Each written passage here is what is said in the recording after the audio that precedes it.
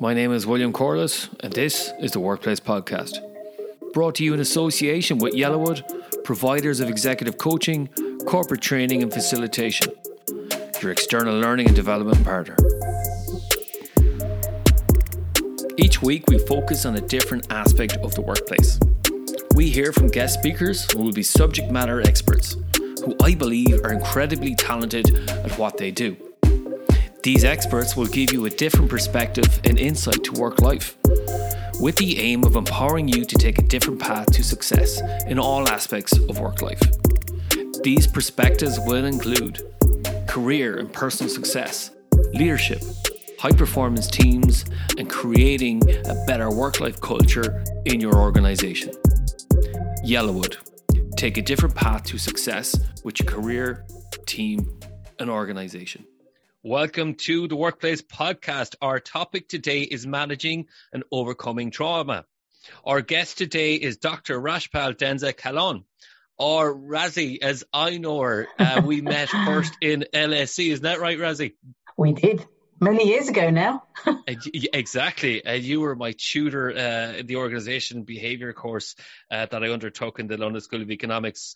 Rashpal is a chartered psychologist and joined Birkbeck's Department of Organisational Psychology in the spring of 2021. She has earned her PhD in Organisational Behaviour and Employment Relations from the London School of Economics, and prior to joining Birkbeck, she worked at the University of Surrey.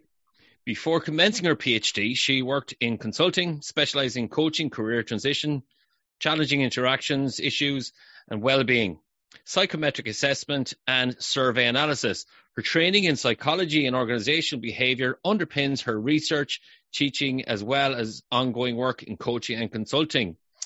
Today, we are going to talk about some of the research that Rashpal has conducted into how individuals manage challenging issues that can have a major impact on their lives, both at work and outside it. This includes studies of individuals who have been mistreated at work, who are faced with inequality, and individuals who are witness to traumatic societal events such as terror attacks. She has a particular interest in individual adjustment in the face of adversity, including processes around healing, care and growth. Most of her work utilises a mixed methods design.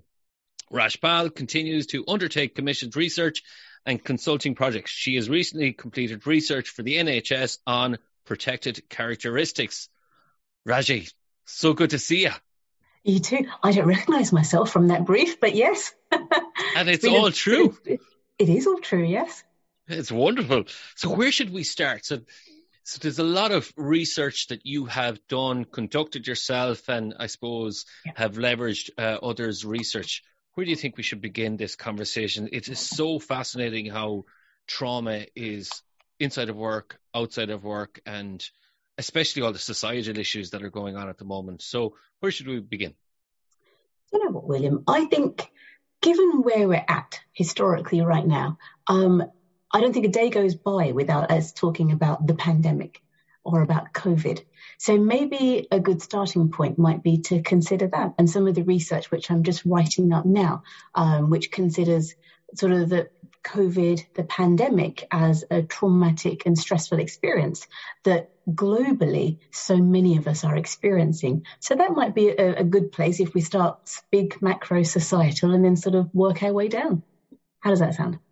That sounds great. So are we going to start from, we'll say, hospitals and your work with the NHS? Is that where we should begin? No. Well, we'll come to that in a moment if you want to. But this is just a paper that I won some funding for last year through Birkbeck and through the Wellcome Strategic Fund. And what I wanted to do was to explore the traumatic impact on people of living through a pandemic. So many of us don't remember living through a pandemic unless we were exposed in any way to the SARS a few years ago, or one of the sort of smaller pandemics. This is the first time globally, and potentially since the Spanish flu, that everyone is going through various degrees, but the same boat. We're on the same boat here. We're all living through lockdowns. We're all living through lots of restrictions placed on our freedom to move around, to mix and intermingle with people that we work with or our loved ones. So I think when it comes to thinking about people's psyche, their conscience right now, I think globally, everyone is in the same boat. So what I was really interested in understanding is, what is the mental health impact of this collective global trauma? And so and this is all sort of, I have two interests. One is very organisational specific. One is a bit more macro and sort of societal specific. So this one falls into the sort of society bucket a little bit. And so for the past few months, it's been an interesting, albeit arduous journey of crunching through some data to try to understand the mental health impact of the couple of years of the lockdowns that the UK specifically has been through, compared to mental health rates the 10 years before. So one of the ways that we wanted to get a handle on, you hear all the time people referring to, and myself included, how hard lockdown has been. These past 2 years have been such a struggle for people in their own ways, having to be at home for prolonged periods of time. Just the mental health impact of having to look after children, teach them, stay employed, work, all sorts of crazy hours. The whole dynamic has shifted from what we're doing at home versus what we used to do outside. Curbs on our freedoms to go outside and mix and I guess, for want of a better phrase, be normal. And so the way in which I did this was asking a question. These 2 years of the pandemic, have they been detrimental to the UK mental health if we were to compare that to rates up to 10 years before, which give us a good insight into where sort of the rates are fluctuating or not. So I used a big data set called Understanding Society, and it's a longitudinal panel survey of tens of thousands of citizens across the UK, and they complete surveys every couple of years. And they completed surveys regularly at 8 points during the last 2 years of COVID. We amalgamated that data, my colleagues and I, and Jackie's also on this paper, who you know quite well, with the previous 10 years. And we found some really, really interesting results. We found, for example, that mental health rates had dipped.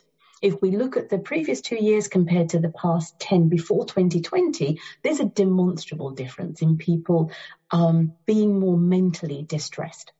So it was interesting to read statistically that there was a difference there. People talk about it all the time in conversation. They often refer to how hard they're finding life, finding things, etc. So that was good to sort of put some science on some chats that we might have on a daily basis.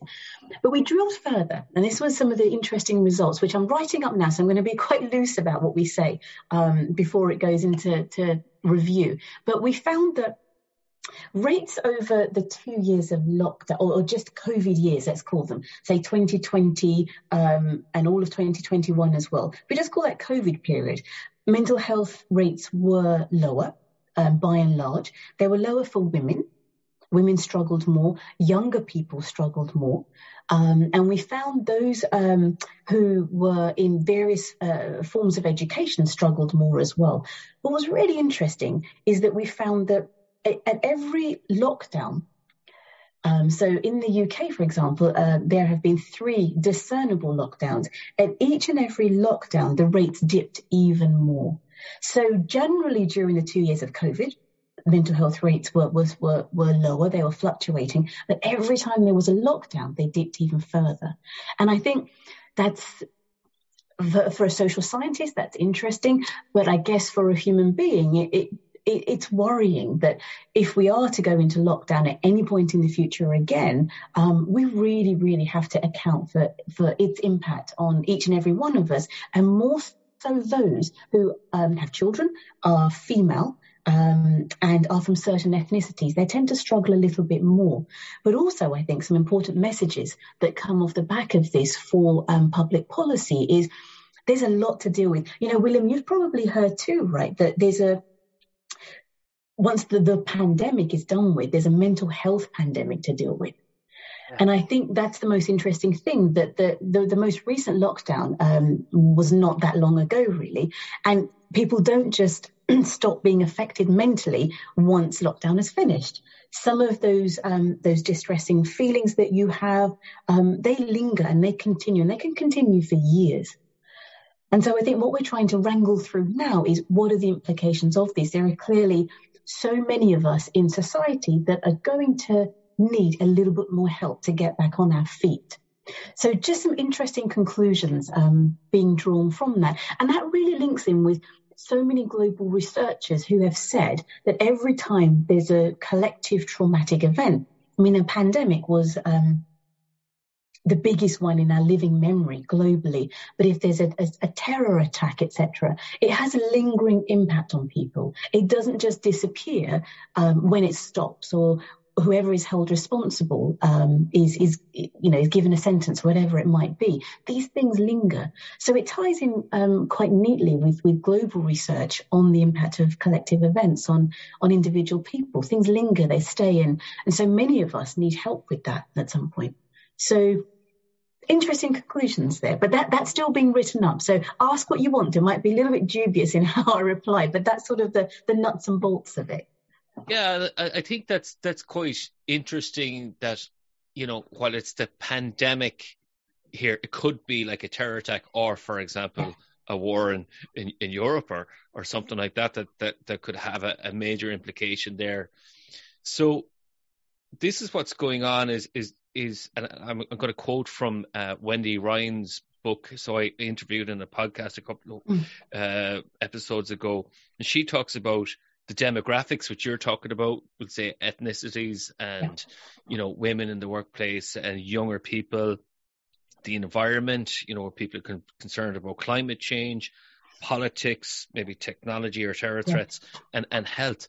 And there's all these different aspects where we can do that. And I'm curious then, as a collective then, is this trauma a form of post-traumatic stress then? Is this what's going on for us that's kind of staying there, which is maybe we haven't recovered or healed from? And if so, how do we move forward?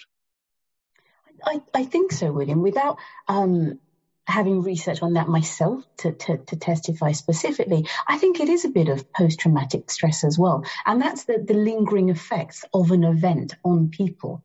And I think that a lot of people will walk around following the pandemic, following a terror attack, and they're relatively untouched. They're able to process things quickly, park them, not ruminate. But so many people are still thinking about it. They're thinking about what they lost during those times. They're thinking about what curbs on their freedoms did to their livelihood, to their lives at home with the people that they love. And for many people, processing that, making sense of it in such a way that you're able to continue life is really quite hard. And I think for these people, to varying degrees, the knock-on effect is it's not being able to sleep. It's about increased anxiety when you do go out. It's about that anxiety, or almost sort of terror management, thinking that something might go wrong, being heightened in an anxiety sort of sense, thinking that you might lose people quite easily. And that fear, possibly even the lack of hope about what might be around the corner. I think for a lot of people, those sentiments and those feelings will harbour for a long time. And that's those sort of underlying emotions that happen. They can then cause ongoing stressful situations for people.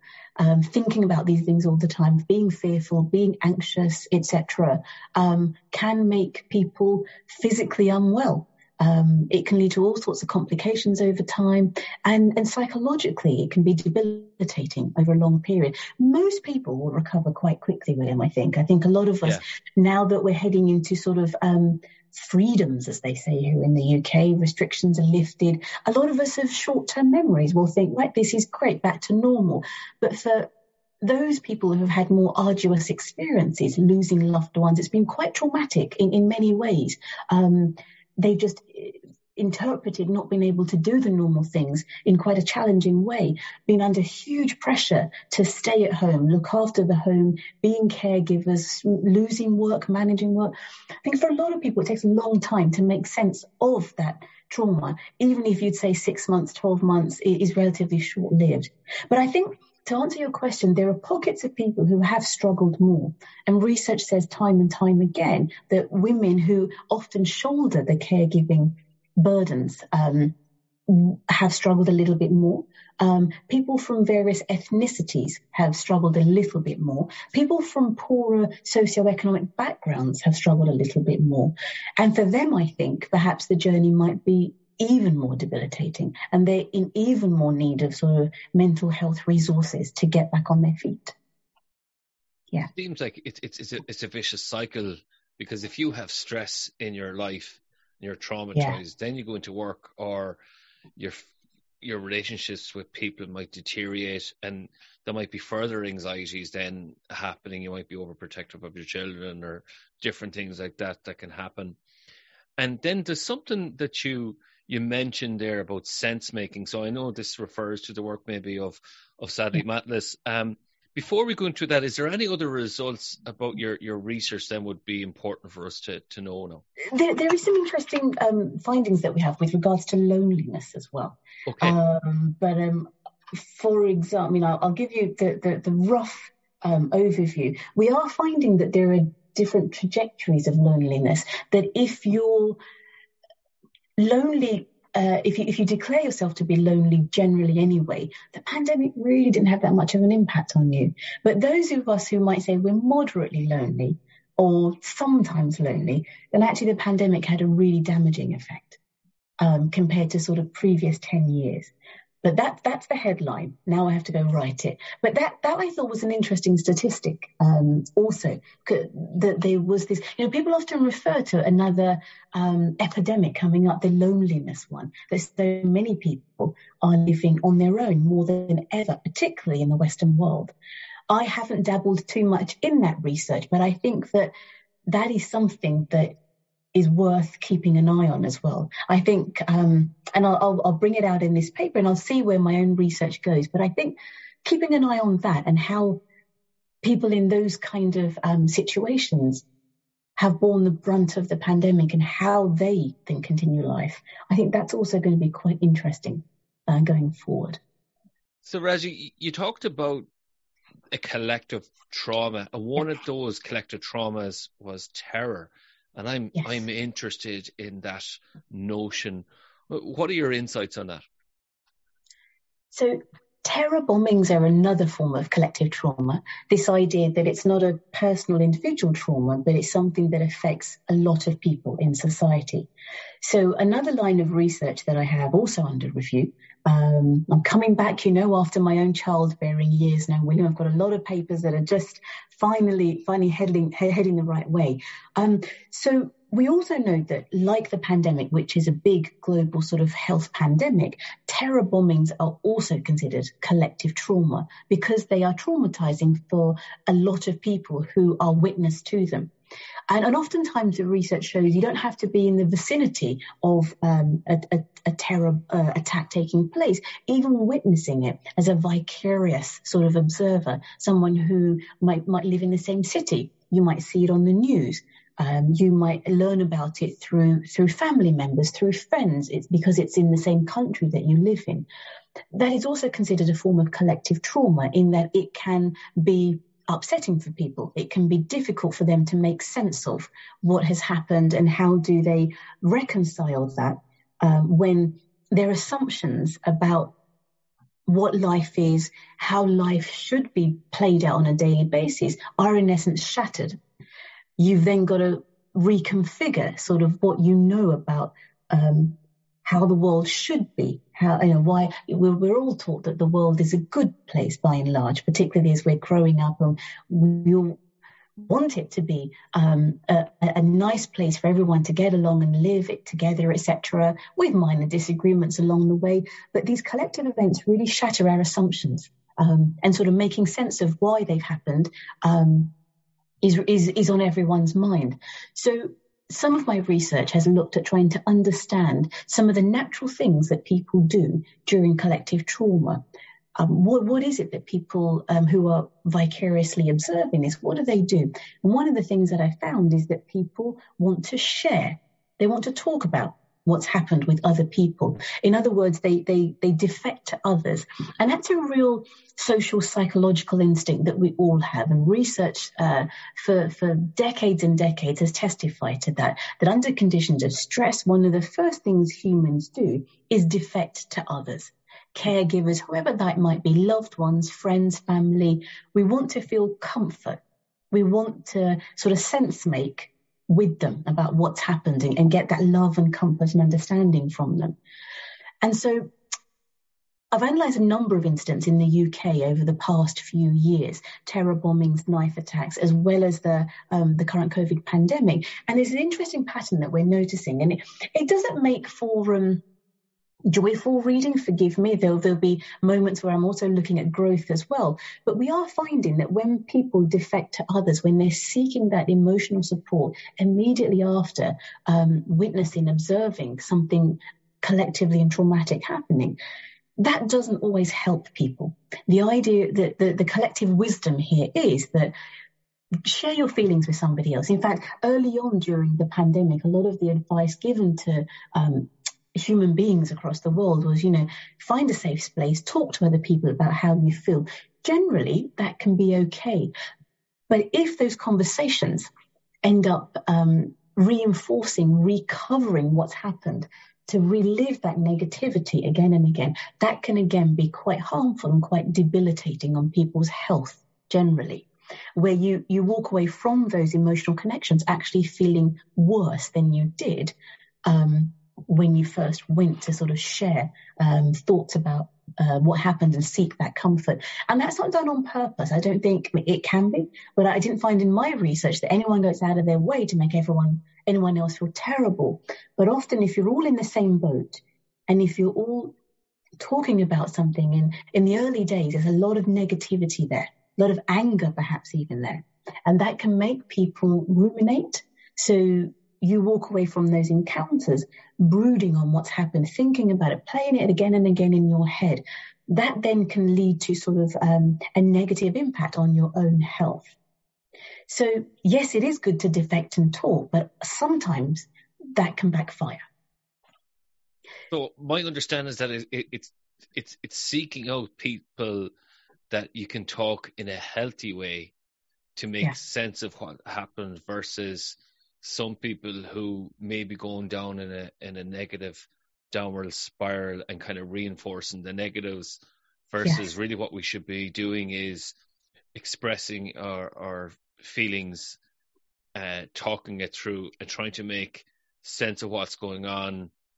And it's more of a healthier, encouraging type approach to those conversations. Is that what I'm getting from that? Sort of, William. But I think what we're finding here, there was nothing malicious on the part of the person being talked to. Nobody was going out of their way to make anyone feel bad. But I think this might actually, and again, this is pending further research. I think during those initial sense-making encounters, what on earth has just happened? Isn't this terrible? Who is responsible for this atrocious event that's taken this many lives? I think the conversations early on just lend themselves. There are no easy answers here, but there's a lot of sort of dabbling in the reality of what's happened and making sense of those shattered assumptions. And that early process is so full of negative emotion. And quite naturally, I've also experienced exactly the same thing. There's anger, there's fear, there's anxiety, and those early connections can be a little bit more challenging on people's sort of mental health. I'm sure if I had tracked responses over a matter of time, I might have found a different trend, that perhaps those early conversations are just marked by making sense of all that fear and anger that arises in us immediately. But maybe over time that pacifies a little bit, actually. We might even argue that we need to go through that angry sort of fearful, anxious sense-making in order to reach an understanding a day, a week, a month, a year later. So I only looked at the initial impact. Research in your questions, great. Further research that I myself will undertake will try to unpick whether that state of affairs continues. long after, a week, 2 weeks, 3 weeks after? My hunch is that it probably doesn't. I think as you mentioned the work of Sally Maitlis, who I greatly admire just early on, her own research shows that we can grow from trauma. And I think perhaps if I continued my research over time, we'd find that these early experiences that people were making sense of, they might not have been able to make sense of them in the immediate aftermath, but perhaps a week, 2 weeks, a month, even a year later, they can look back and process that in a different way so that actually those supportive encounters are indeed supportive rather than sort of backfiring. Does that make sense? Yeah, it does make sense. And I'm just curious then, with the work of Sally Maitlis, I know she talked about her research with post-traumatic growth and injured musicians. So I have a cousin, Anya Turl, in Australia, so I'm sure she's very interested in this. And that brings to mind of COVID, and maybe, let's say, doctors and nurses and emergency healthcare workers, whether it be in nursing homes or, GP surgeries or whatever, that they've been witness to a lot of death, a lot of illness, a lot more than they normally would due to, I suppose, the pandemic here. I suppose, what's your findings around that then? I haven't specifically researched healthcare workers. I do actually, I'll come to talk about this study in just a moment when we talk about sort of more organisational trauma. I have a study there where I am looking more closely at nurses. That data, William, I also have to crunch through and analyse yet. You've caught me at sort of a research term where so many things are flying off at the shelf. But the research that I've read that's been conducted on healthcare workers, I think you're right to identify that they've been at the brunt of this. We talk about the mere mortals like the rest of us struggling, but I think those who have been the key workers have struggled a little bit more. And the volume of research on not only key workers, so that's teachers, firefighters, your refuge collectors, whatever it might be, all the way through to healthcare workers, nurses, paramedics, surgeons. I think they are at the brunt, and I think that research evidently shows that they have suffered a lot, their mental health, their physical health. If we go by recent reports of burnout and sickness absence in the healthcare sector, I'm talking for the UK here, but I imagine rates are very similar across the world. I think you're right. I think they've borne the brunt of this pandemic, really, haven't they? It's sad to see so many of them walking away as well. I was reading research the other day. So many of them are leaving, given the tough conditions and circumstances under which they've had to work and will continuously have to work.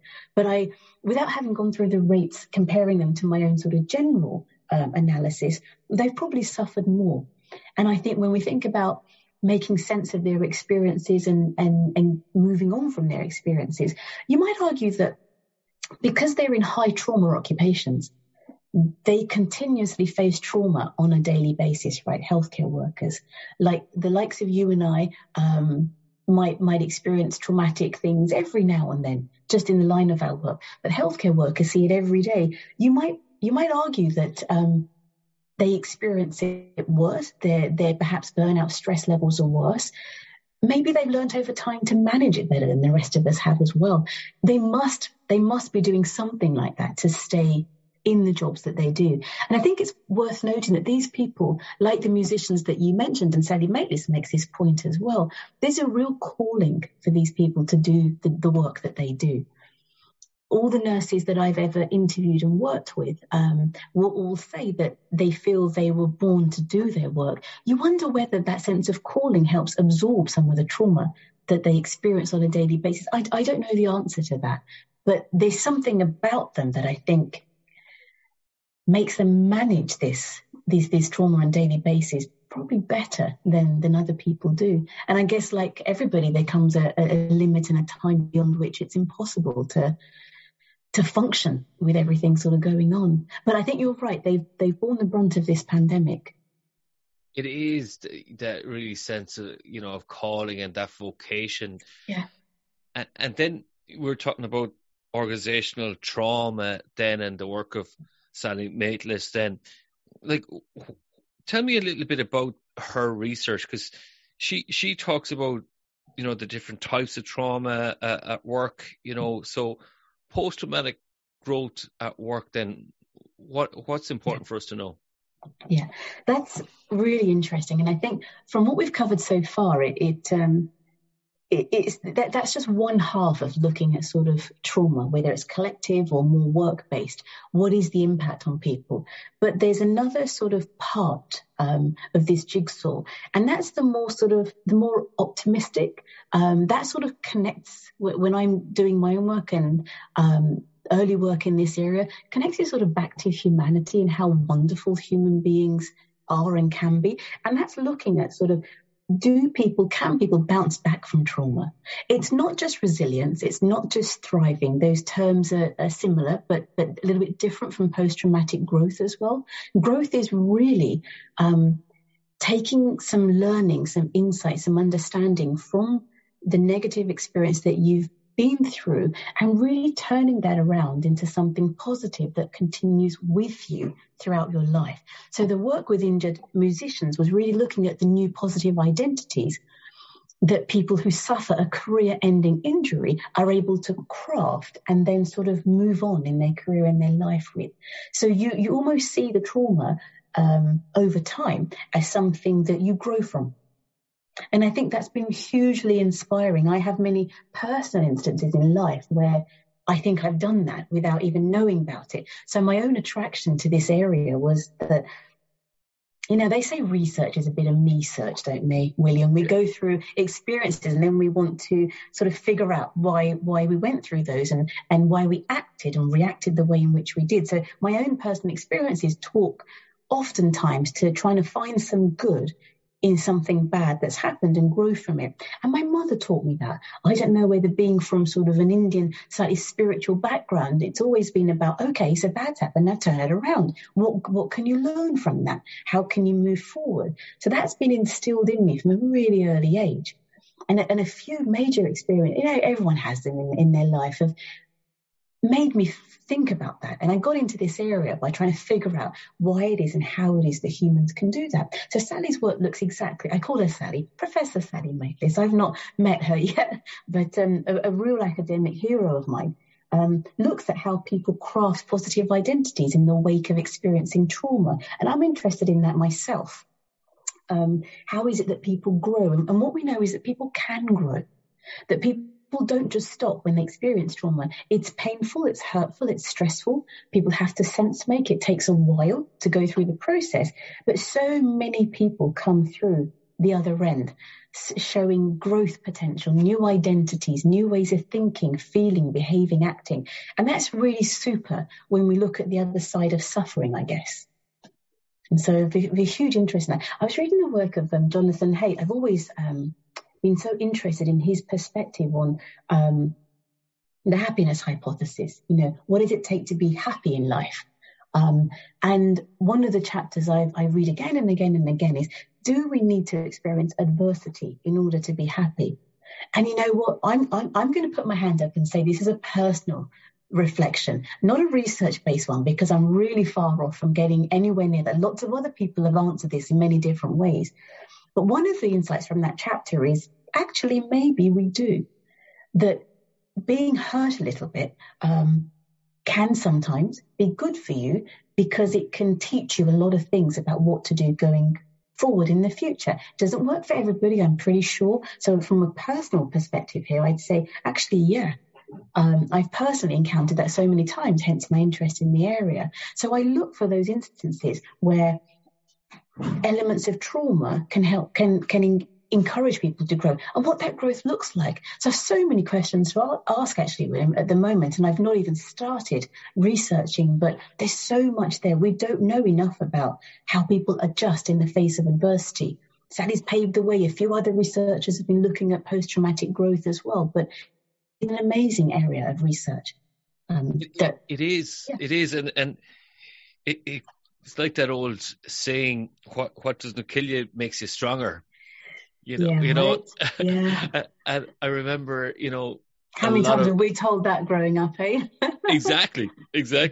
And I identify this as well. I've often spoken on the podcast about different experiences I've had, and I've come to view these as a gift. It allows me to help my clients in a different way, or to get a different insight, or to gain more empathy with people, or that connection to really understand what's going on for them. So I've reframed that now. And that brings me then back to the work of Sandy Maitlis, because I have a diagram in front of me here, which I think is fascinating, where it goes through that traumatic event, where that assumptive world, we have these core beliefs that, as you said, get shattered. And there's a bit of emotional security there that gets shattered along with it. Would that be right in saying? Yeah. I think I know which diagram you're talking about. Yes, that lovely colourful one. Exactly. It's figure one I'm talking about. And it talks about disruption, dysregulation, growth cycle, and outcomes. So if we could talk about that, because when I saw this first, I was going, oh, wow, this is a wonderful model to share with people. So could we talk about that, if that's okay with you? Absolutely. Alrighty. So do you want to share the diagram, or do we just talk about it generally? Yeah, we'll just talk about generally. Generally. Okay. So the idea is, and I've sort of alluded to this as we've been speaking, William, and this, we can perhaps share this if anybody's interested. This is from Sally's chapter just a very short while ago. And the diagram here refers to a traumatic event as shattering people's assumptions of the world. And what that means is that we all have an idea of what the world is meant to be like. It's meant to be a good place. So when bad things happen, we're left thinking about what on earth just happened? Why would something bad happen? So you're questioning yourself. You're questioning what's happened and trying to make sense of it, trying to put some perspective on what it is that's happened. The impact of that is that it can cause people to ruminate. It can cause them to think. This is sort of what my own research in the terror bombing, etc., was showing, that people, when they're trying to make sense of what's happened, they're thinking about it again and again in their heads. Many of us are entertaining thoughts about what's happened, and we're probably doing this more than we should. We're doing it when we're sitting working, we're making a cup of tea, we might be doing it when we're asleep, but we're pondering on this. It's on our minds. It can disrupt our emotions. These sort of broken assumptions can make us feel fearful, scared, anxious, lacking in hope. That in turn can affect how we regulate our emotions, how we respond to things that are happening. So we're trying to sort of make ourselves whole and understand what's happening, but it's a challenge to the way that we think. It's a challenge to the way that we feel as well. But when we think about, so that process has been established, research shows that, but when we look at how growth happens, and the model that Sally has in this paper talks about how growth occurs through a cycle of emotion regulation and sense making. You have to understand your emotions. You have to try and make sense of what is going on in the world, thinking about your own schemas of what kind of a place the world is, matching that to what's happened, gauging some form of peacemaking there, if you will. When that starts to happen, it can have an impact on your well-being. It can have an impact on sort of physiological things to do in your body, good or bad. Bad meaning it can disrupt your sleep. Rumination often disrupts your sleep. Well-being can be affected. And I found that in my own research with collective trauma, whether we're talking about the pandemic, whether we're talking about terror attacks, one of the initial impact on people is that it affects their health and their physiological and psychological health. But there's also over time this thing called growth that happens as well. And growth is really important because it's enabled by a number of things. Some of us can grow just from the thinking that we're doing. It's sort of a self-managed thing. But as the work of Sally shows in this diagram, growth often occurs through the relationships that we have with others, the support that you get from the people around you, the support that you might get from work and the work relationships, the companionship that you have at work, the people that you can rely on to listen to you, to engage with you in dialogue, to make sense of what's happened. And when these things happen well, it leads to this idea of growth. And in the workplace, that's about giving you a positive work identity. So something bad has happened. How can I turn that around and make something positive out of it. I'm a new person now because of this. In the same way, it can positively impact your career, and it can impact the kind of leader that you are, or your engagement with leaders at work. So that's sort of what the process is showing. And it's nice because I think it goes through the immediate impact to sort of the other side of it as well. And I love the idea of growth, William. I think that people do it, but we just don't talk about it enough. We have to do it as humans, right?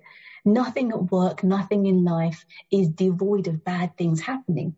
And the fact that so many of us carry on means that we're probably doing something right along the way, even if we don't articulate that actually we've learned from this and we're moving forward with it. So I love this work. I think it's fascinating. and I like the point you make about companionship and the occupational sports within the workplace, whether that be coaching or your best friend at work, so all engagement surveys will talk about having that best friend at work. And again, when we talk about workplace, a lot of my work, and I'm sure your work when it comes to individual coaching, is sometimes people have these adverse childhood experiences or trauma that come into the workplace. And when you mentioned about leadership, then, put a pandemic on top of that and that collective trauma that's going on, then as a leader, then I'm layering up the trauma, haven't I? So that means there's more, I suppose, occupational supports that I require to be able to be successful in my role.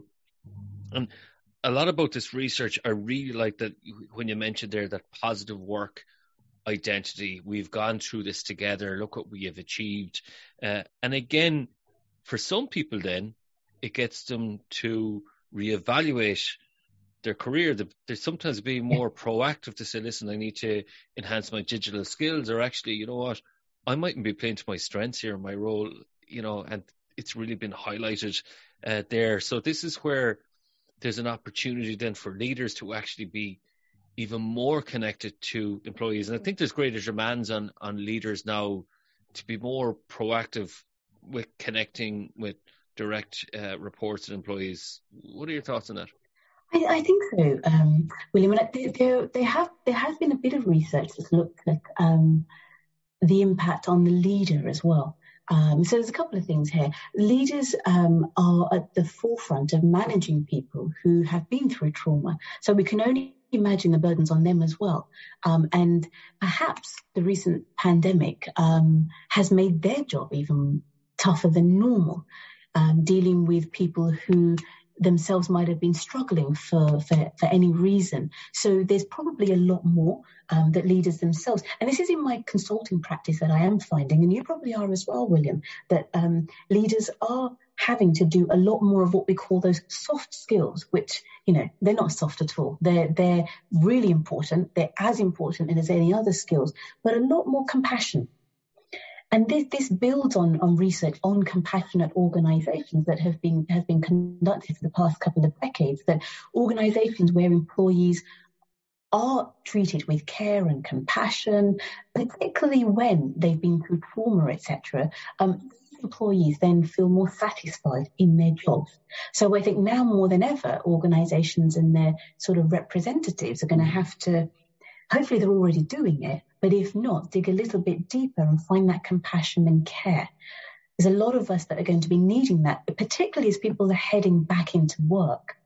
A lot has been done virtually as we go back into the workplace. I think a lot more, in addition to the work itself, but it's those conversations that you have with workers. It's that care and understanding of not just their work, but themselves that come to work, and ourselves, if you will, is comprised of more than just our work identities, right? It's everything, all the baggage that we bring on a daily basis, all the baggage and all the trauma experience the last couple of years. So I think so many people going back into work, there'll be that confused emotions, those confused thoughts about what's been going on.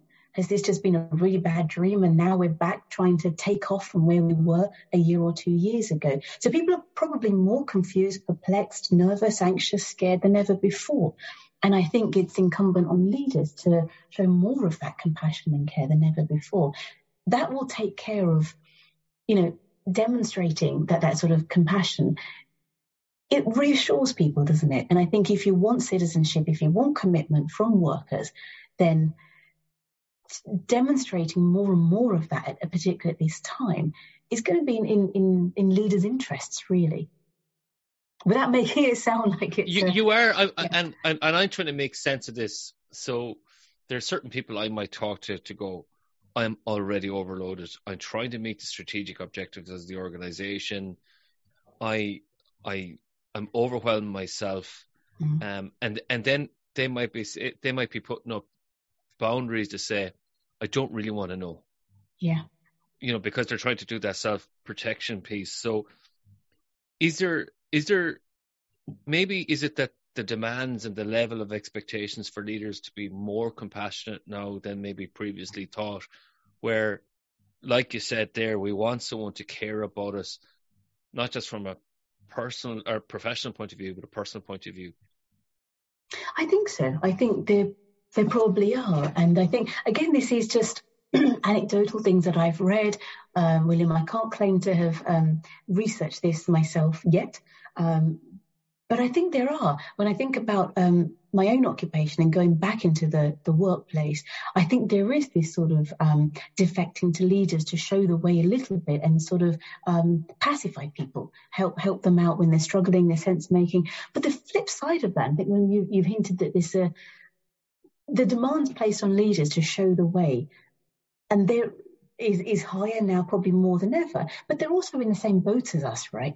And I think the danger here is that when we rely on leaders, for example, in the workplace to help people by trying to mitigate their suffering, leaders themselves can end up absorbing all of that, right? They can end up taking in all of this negativity, all of the toxic emotions, if you will, in the workplace. And I think that's even harder for them to deal with. So we might see leaders being even more burnt out because they're trying to sort of manage not only themselves, but also their workforce as well. Research has shown that in the past. I wonder whether I can probably guess that it's going to get a bit more heightened as everyone goes back into work and everyone's dealing with sort of making sense of what the past 2 years has shown us. But I think it's worth keeping an eye on our leaders as well, for sure, and helping them where we can. Yeah, I've been working with a group lately, and we had a major theme throughout a series of workshops. We were doing a leadership development program, and self-care, time and time again, came up. And I think there needs to be a certain amount of personal responsibility. And also as leaders, we need to know where to draw the line. Am I fully equipped to have this conversation? I think we need to have enough of a conversation to understand the context, and that we can understand what people are going through. And then that's where we signpost people to the experts or the supports or coaching or employment assistance programs. Would that be your theory or approach, or would you have something different to mind? No, I think that sounds really reasonable and sensible. In my own consulting practice, I'm finding very similar things. I think right now more than ever, leaders are really vulnerable. I think they're having to show the way, but they're also in the same boat as everybody else. And so keeping an eye on them, I think, is as important as on their sort of health, etc., is as important as keeping an eye on the work that they're doing by managing everybody else. And trying to prevent leader burnout, I think, is going to be really, really important as well. I liked your notion of self-care, though. I think that's really, really insightful. I've also have something in the pipeline around self-care, but particularly with nurses. Again, it's in those occupations, and perhaps leadership is also one of them when we think of organisations themselves, but in the calling occupations like healthcare, or indeed, any occupation that we're drawn to, self-care is so important, isn't it? And I think so many of us forget to do that. I've heard it used a lot in conversations during the pandemic. Take care of yourself. You've got to take care of yourself. Find half an hour, go for a walk, meditate, listen to some music, have a mug of tea, whatever it might be. I just wonder how many of us have forgotten to do that. I'm sure many people have done it quite well, but many of us with lots of competing demands on our times, lots of things to juggle with, we don't do enough of that, do we really? Enough of sitting down and taking care of ourselves, whether it's a leader or not. I do think it's so important. Practically, I see that people are crying out for it. Strategies, how can I be more mindful? How can I engage more in something, some therapy, whatever it is, that will help me feel better, will help me feel less anxious about what might come tomorrow, given the sort of up and down of the past 2 years. But I don't know what you think, William, but self-care is so hard to teach people, isn't it? We're not very good at taking care of ourselves, and particularly those of us who take care of others all the time, right? It's so hard. It shouldn't be. It sounds obvious. Go for a walk, have a long bath, read a book. But, you know, when you're so drowned at the end of the day, where do you find the time to do that? A really important point you're making here, and I'm glad we're having this discussion. Yeah, me too. A couple of episodes ago, there's a business psychotherapist called Naomi Shragay, yes, of the Financial Times as well. And we were talking about her book, The Man Who Mistook His Job for His Career. And yes. It's really about understanding what is driving your behavior. So if it is that workaholism, like if that's solving a problem, there's a reward in that for you. And I think from a leadership perspective, sometimes we're nearly seeking permission from others. Is it okay if I take a break or something like that? And I think there needs to be a reframe where leaders are encouraging people, because then we're going back into, transference, isn't it? Where we see authority figures as like the adults or parents in our relationship. We need to be adult ourselves to say, okay, and a point I made to a group was, when it comes to self-care, is if you're thirsty, you go for a coffee or drink. If you're hungry, you go for lunch or you have a snack. And the same way with self-care is you need to take time out or a breath. We need to start treating it that way and be more disciplined, a bit like we have our coffee break at 11 o'clock. What is it that we do for self-care? And that brings then for nurses there, because it's so full on in hospitals right now. What is your findings about self-care with nurses that we might be, our listeners might be interested in? They're in progress. But as with everything else we're talking about, but I think, one of the most interesting things, I'm going to be a little bit critical here, and you might have found this too, William, but I think it's all good and well telling workers to adopt more self-care practices, to be more self-caring. But if the culture doesn't permit them to do so, or encourage them to do so, or indeed allow them to do so, then, how does that happen? And I think what I'm hearing from the nurses that I'm speaking to is, yes, we know about it. Yes, we know we should do this. We know we should do that. A, when do I find the time? And B, when I do it, it's often frowned upon. And I know that from my own personal experiences. If you work in a culture where if you're seen to have a half an hour off for your lunch to go for a walk or actually not even be at your desk, if that's frowned upon, then how on earth do you do self-care? So I think people have to, within yourself, that if it matters to you, I know for a lot of people for whom self-care is so important that they will put times in their diary, block things out. This is my hour. Nothing will go here. I will do whatever it is that I need to do to take care of myself. I will not entertain calls, meetings, whatever it might be. Some people don't do that. And we don't need to be given permission to take care of ourselves. But I think if so many of us are working in a culture where it's looked down on if you're not available all the time, or if you're seen to be weak if you take time out for yourself, then I think that's a real problem, isn't it? And I think without general, I think that's a big problem, isn't it?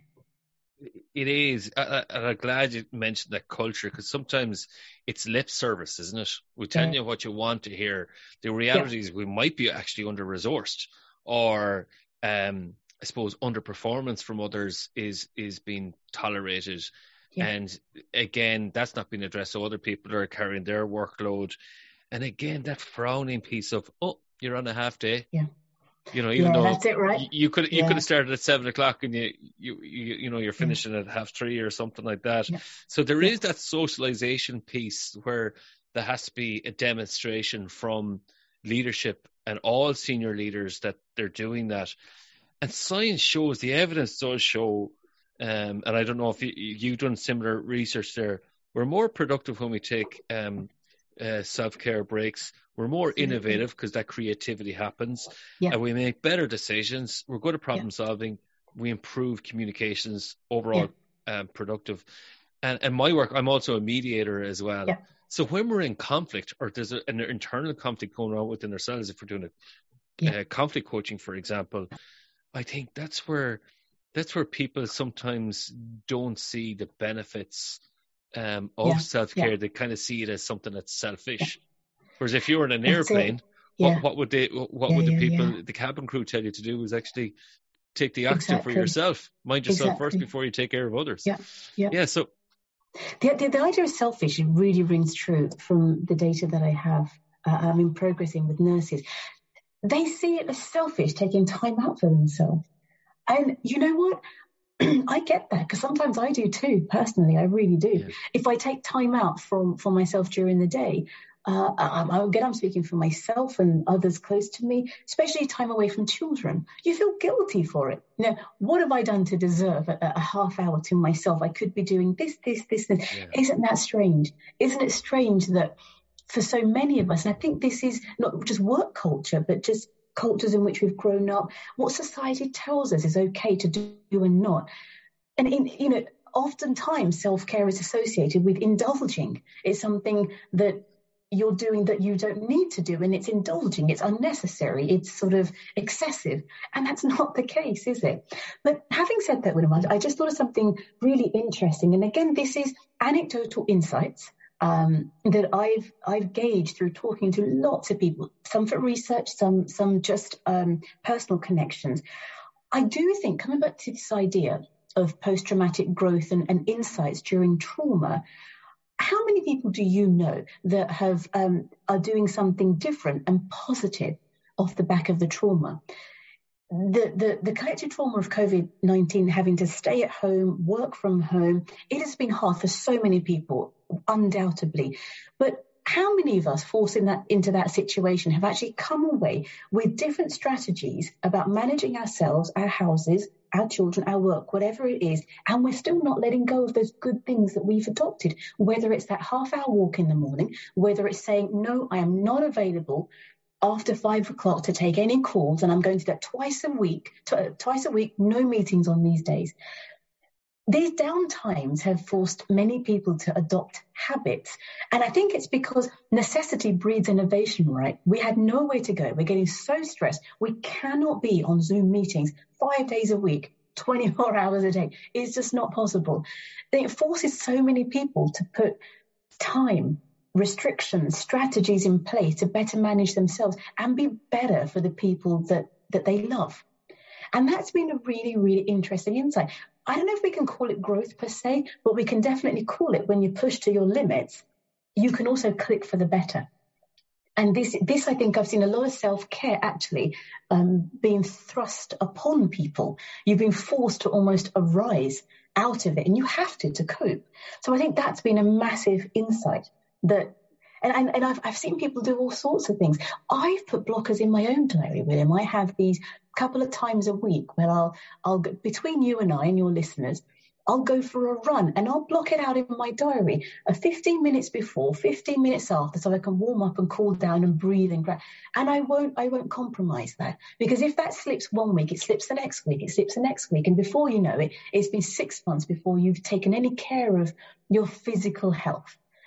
And that's some of the changes that I've made in my own life. And I don't know if you have too, but there's always a silver lining there somewhere.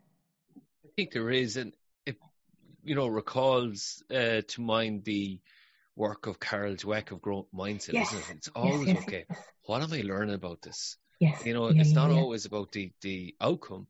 It's about the process.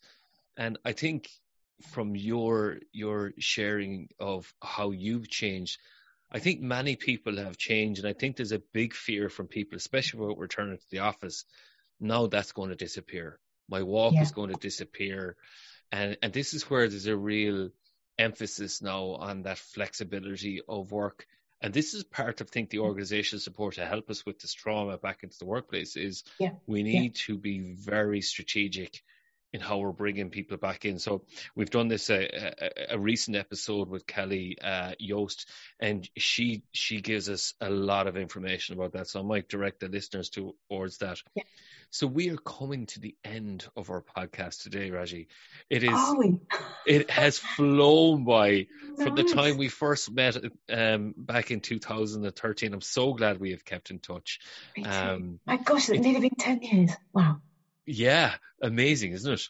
And I have to say, you were so instrumental in my learning. It's great that you were my tutor there. So thank you so much for that.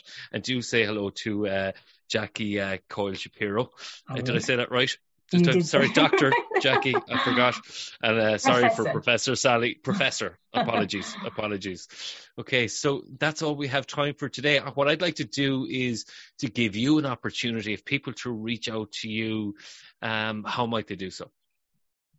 They can find me on LinkedIn, or they could email me at Birkbeck.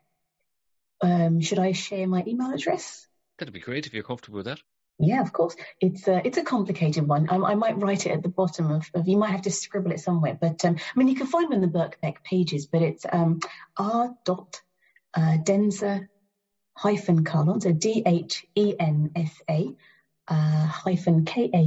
-KAHLON at bbk.ac.uk. That's a long one. That is a long one. I try so hard to abbreviate it, and then it just doesn't work. It ends up being too short. Okay. There we go. Raji, thank you so much for joining the Workplace Podcast today. Thank you so much, William. It's been a real pleasure to have caught up with you again and have you interested in some of the research I'm doing. So thank you. That's it for this episode of the Workplace Podcast. My special thanks to this week's guest for a wonderful discussion. If you want to get in contact with the podcast about a workplace topic or a particular challenge that you're facing, contact me via Twitter at different paths. You can also connect with me on LinkedIn, William Corless, CORLESS, or go to my website, www.yellowwood.ie.